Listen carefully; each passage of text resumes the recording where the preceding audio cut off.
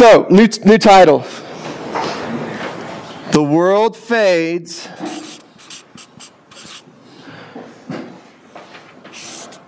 That doesn't mean it's not true. I'm just saving paper. Christ makes all things new. That's the title this morning, or this evening, whatever time we're at. This evening, Christ makes all things new. But before we jump into that, just real quickly, because of the grace of God that comes to us in Christ that we've talked about numerous times this week, I thought Nathan's story has stuck with me. The story of Louis, the runner, who was a prisoner of war and underwent all sorts of suffering, unbelievable. And he goes and his going to forgive the prisoners. Not the prisoners, the guards, the Japanese soldiers that watched him and beat him and just messed with him for 2 years. It's a gospel story, right? He went to them. They weren't looking for him. They weren't seeking out forgiveness. He flew across the world. He came to them. He saw them. He made his way to them. And what do you think he's about to do to them? They don't think he's going to forgive them. And he reaches out, and Nathan says he embraces them. I can imagine them sort of recoiling a bit, thinking this isn't real. He can't be coming to me with love and forgiveness. He's going to stab me in the back. That's what he's going to do. It's just a fake. It's a fake. He's getting close so he can attack. And that I believe that is how our heart tends to respond to the gospel. It's hard for us to believe that our Creator would come to us with such love and grace, but He does. And so that is an encouragement. That is something very difficult for us to get inside of our bones and our hearts. That is something that I was just struck by, just as we were worshiping and singing and hearing you share, and you guys were ministering to me. As I said, that was something that I was hearing, and my heart was warmed by it, right? And I think that should be a fairly common occurrence, that we're brought to tears over the good news of what Christ has done for sinners. So this is it may feel a little awkward. It may feel a little different. It may be embarrassing. I don't like to cry. Ask my family. They never see me cry. In the last week, I've cried like 3 times in front of people. Maybe the Spirit's doing a work, but I don't know what it is. But it's very natural. It's very normal for us to just be smitten by what God has done. Remember, it's the engine for the Christian faith. It's what drives our actions, is His acceptance that we're not doing these things to get His approval. We're doing it out of gratitude that He says to us, well done, good and faithful servant. We're clothed in Christ's righteousness.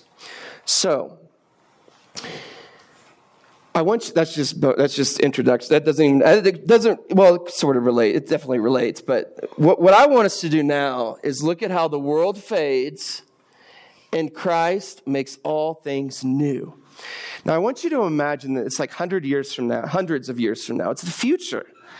And we've got these, not plantations. We've got like satellite. We got colonies on Mars. And so there's a group of earthlings that are humans that are up there at Mars, and they're just kind of doing their thing. And then they pack up. They've got a ship, and they pack all their provisions. They fuel up. They get their captains well rested for the long journey home. And they take off, and man, the trip is going well back home. They've got all the food they need. They're rationing their food very well. They've got the fuel. They're burning their fuel at the right rate so that they're going to make it home. There's an asteroid field, and they've successfully dodged all the asteroids. They're crushing the journey from Mars back to home. But there's just one problem. They're going the wrong way. They're not going to Earth. They're actually going to Jupiter. And eventually, they're going to run out of fuel. Their journey's going to end, and they're going to be nowhere near life. Okay. Another way to think about Christ, to the extent that we are moving away from Christ, we're like the people on the spaceship to Jupiter. I mean, you could crush life. You could be very successful. You can be all that you can be. But to the extent that your life is a movement away from Christ, you're on a track to Jupiter. And that's the point. That's what John is in John's gospel that we looked at last night. That's what John is saying. Jesus is the life. He is the light. He is the truth. He's all those things. To the extent that you move to him, you get those things. He gives you those things. To the extent that you move away from him, you move into the darkness, you move into death, you're running away from what sustains you as a human being. So, what I want us to do now is look at the end. Where if you get on the Jesus ship, right, back to life, where does that ship go? What does that look like for us? It's a really important question, isn't it? I mean, it's always helpful to kind of know where you're going to help sustain you while you're trying to get there. So that's what we're going to look at, is where we're going. Actually, we're going to look at Revelation 21. You can turn there. But before we read it, I want to mention a few things. So Revelation 21, verses 1 through 5 is what we're going to read. So flip there if you like.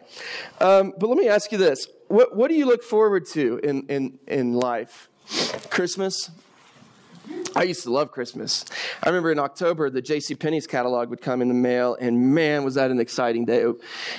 Halloween costumes were there. That was helpful. But the real meat and potatoes of that Penny's catalog was the toy section. That was where it was at. And it was, we were just thumbing through that thing through October, November, December in anticipation. But you know what happened? Every year, Christmas came, Christmas went, gone. Maybe you look forward to the summer, right? And then the summer arrives. And then it goes. It fades. We're in the fading days of summer right now. Camp. Maybe you've been looking forward to this camp. And you couldn't wait. And here it is. And now, it's slipping away. It's about to fade away. It's about to be done. Right? All these things in our life, they fade. All good things fade. There was a moment in college when I was sitting there. This is a very sobering thought. And I sat there and I thought, there could be a day where everybody I know is dead, is gone. I had not married anyone. I had no children. Everyone I knew was, older. Grandparents, parents. It's sad, isn't it? Your strength fades. Your intellect fades. Your home fades. Your new shoes fade. Everything in this world just fades and falls apart. Entropy is a word that the science uses. Things just sort of have a tendency to unravel apart from Christ. Okay? That's the qualifier. If Christ is in the picture, everything I just said is not true. Things are not fading. They're actually somehow being pulled back together. And we're going to see at where this all goes here in Revelation chapter 21, verses 1 through 5. So let's go ahead and read it. I'll read it for us. So Revelation chapter 21, verse 1. Then I saw a new heaven and a new earth. For the first heaven and the first earth had passed away, and the sea was no more. And I saw the holy city, the new Jerusalem, coming down from heaven from God, prepared as a bride adorned for her husband. And I heard a loud voice from the throne saying, "Behold, the dwelling place of God is with man. He will dwell with them, and they will be his people. And God himself will be with them as their God. He will wipe away every tear from their eyes, and death shall be no more. Neither shall there be mourning, nor crying, nor pain any more, for the former things have passed away." And he who was seated on the throne said, "Behold, I am making all things new."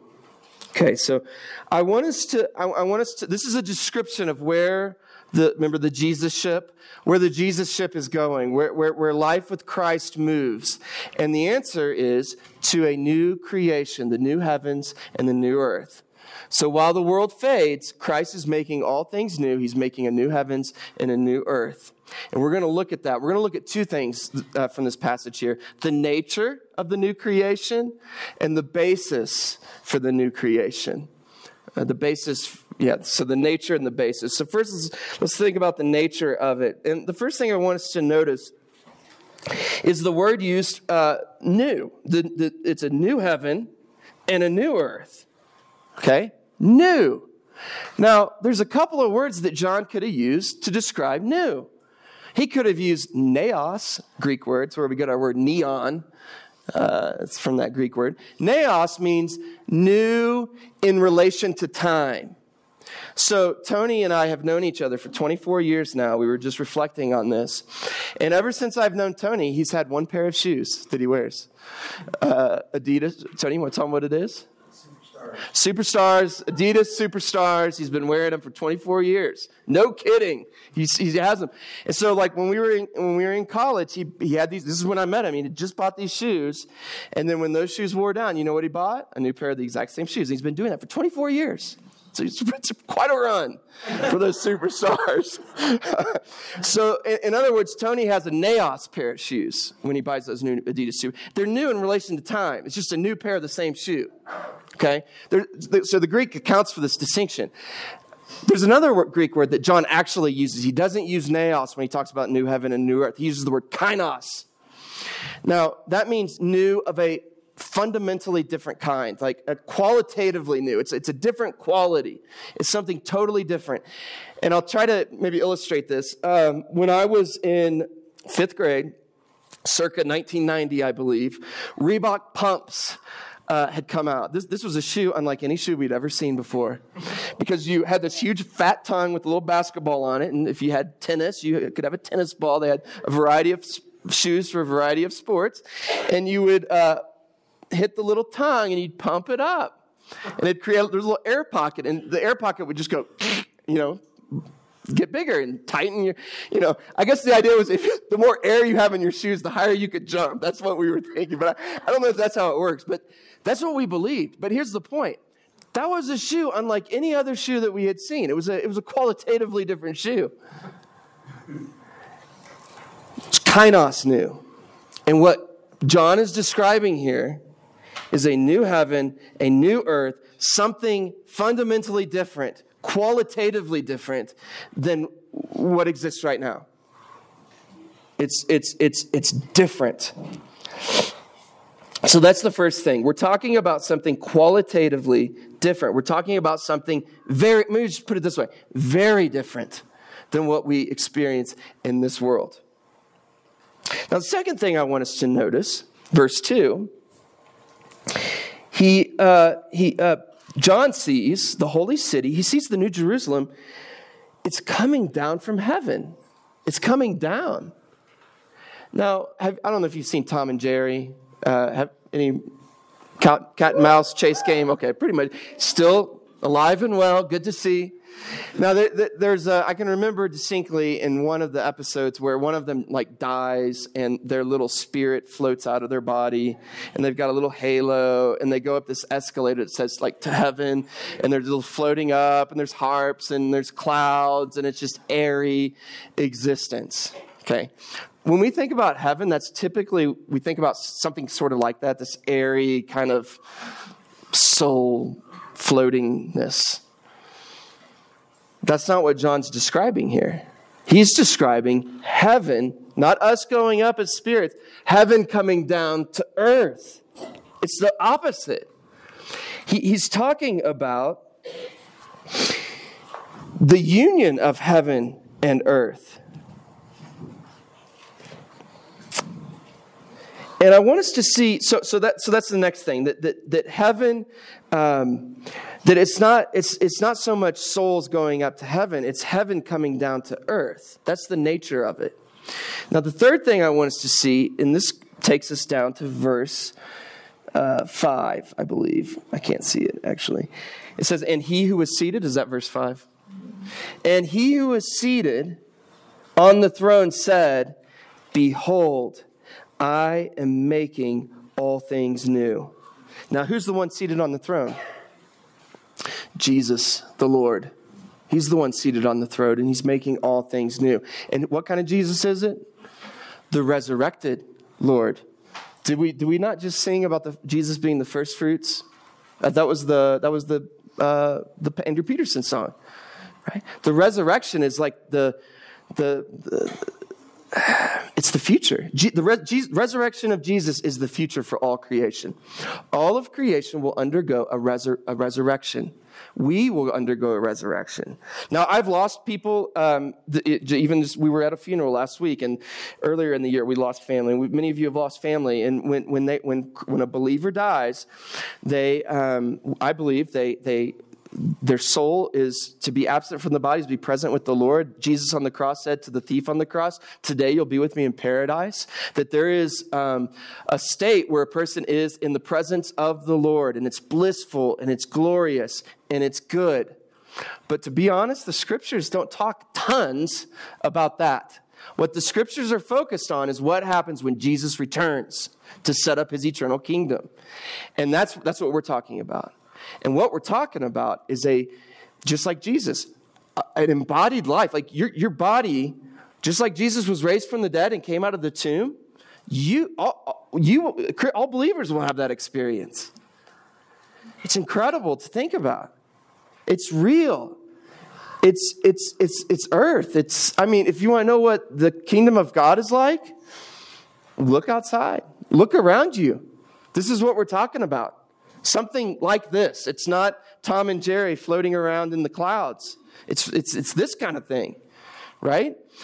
What does Jesus have on in heaven? The marks of the Lamb slain. Remember that? Yeah. Think about that. Think about the clue that gives us to what this whole new creation will be like. That is the fruit of the labor of the executioners of Christ. They got up, they went to work that day. They knew they had a controversial execution, I'm sure. And they went to work and they did what they were commanded to do. Nail holes in God that day, right? And their work has carried over into eternity. And there's this passage in Revelation. You can look at it if you want. It's Revelation 21:24. It says that the kings of earth, their glory will be brought into the new heavens and the new earth. And what I believe that means, and what many others believe that means, is that the fruits of human labor will spill over into eternity in this transformed, like new and kainos sort of way, this transformed, gloriously transformed sort of way. It's an incredible thought to ponder. I mean, this is the kind of way it tells us to think about the new creation.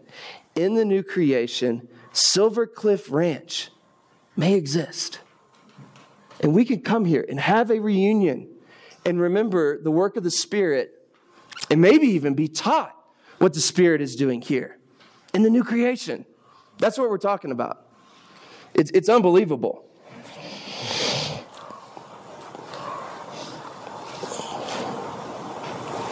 So, I think that's all on the nature of it.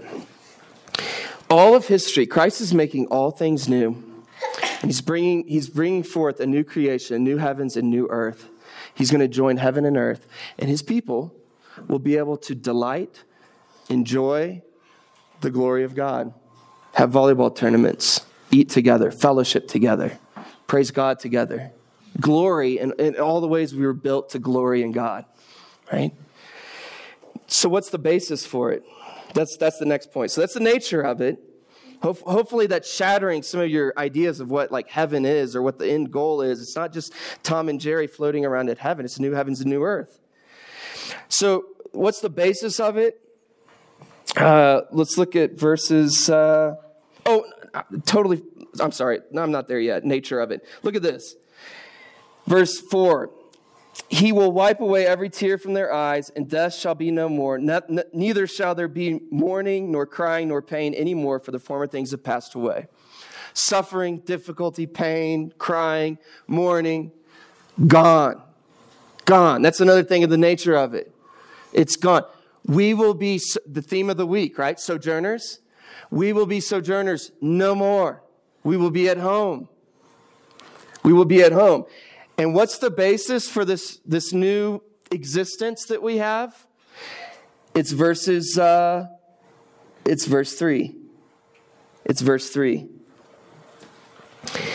And I heard a loud voice from the throne saying, "Behold, this is the dwelling place of God. God is with man.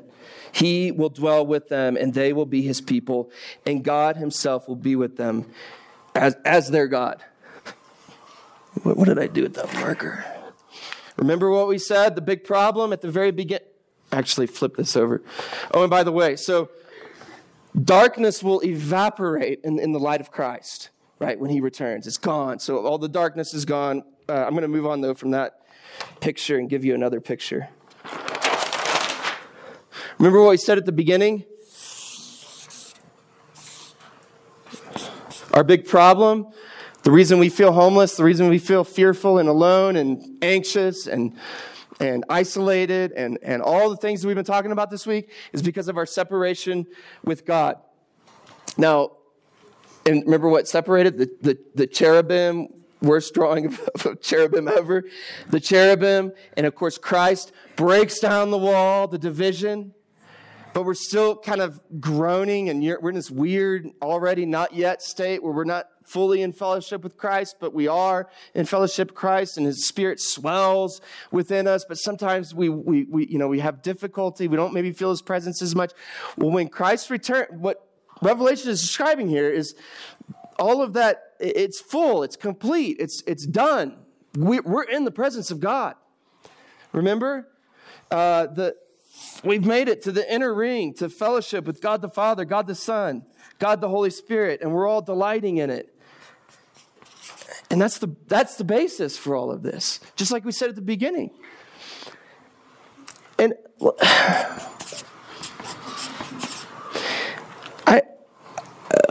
so we have such a small view of Jesus. I hope we're getting a bigger view of Jesus. Think about a cord. Like one of these cables that's here. And it's just imagine it just kind of coiled up and just laying there, and it's dead. And I can plug all kinds of things into it, and nothing works. It's all just seems kind of broken. And then what happens when you plug the cord into an outlet, into a power source? Boom, it works. And it gives life. It gives power to things. Christ, what John has been saying, and what John's saying here in Revelation, Christ is the power source of the whole universe.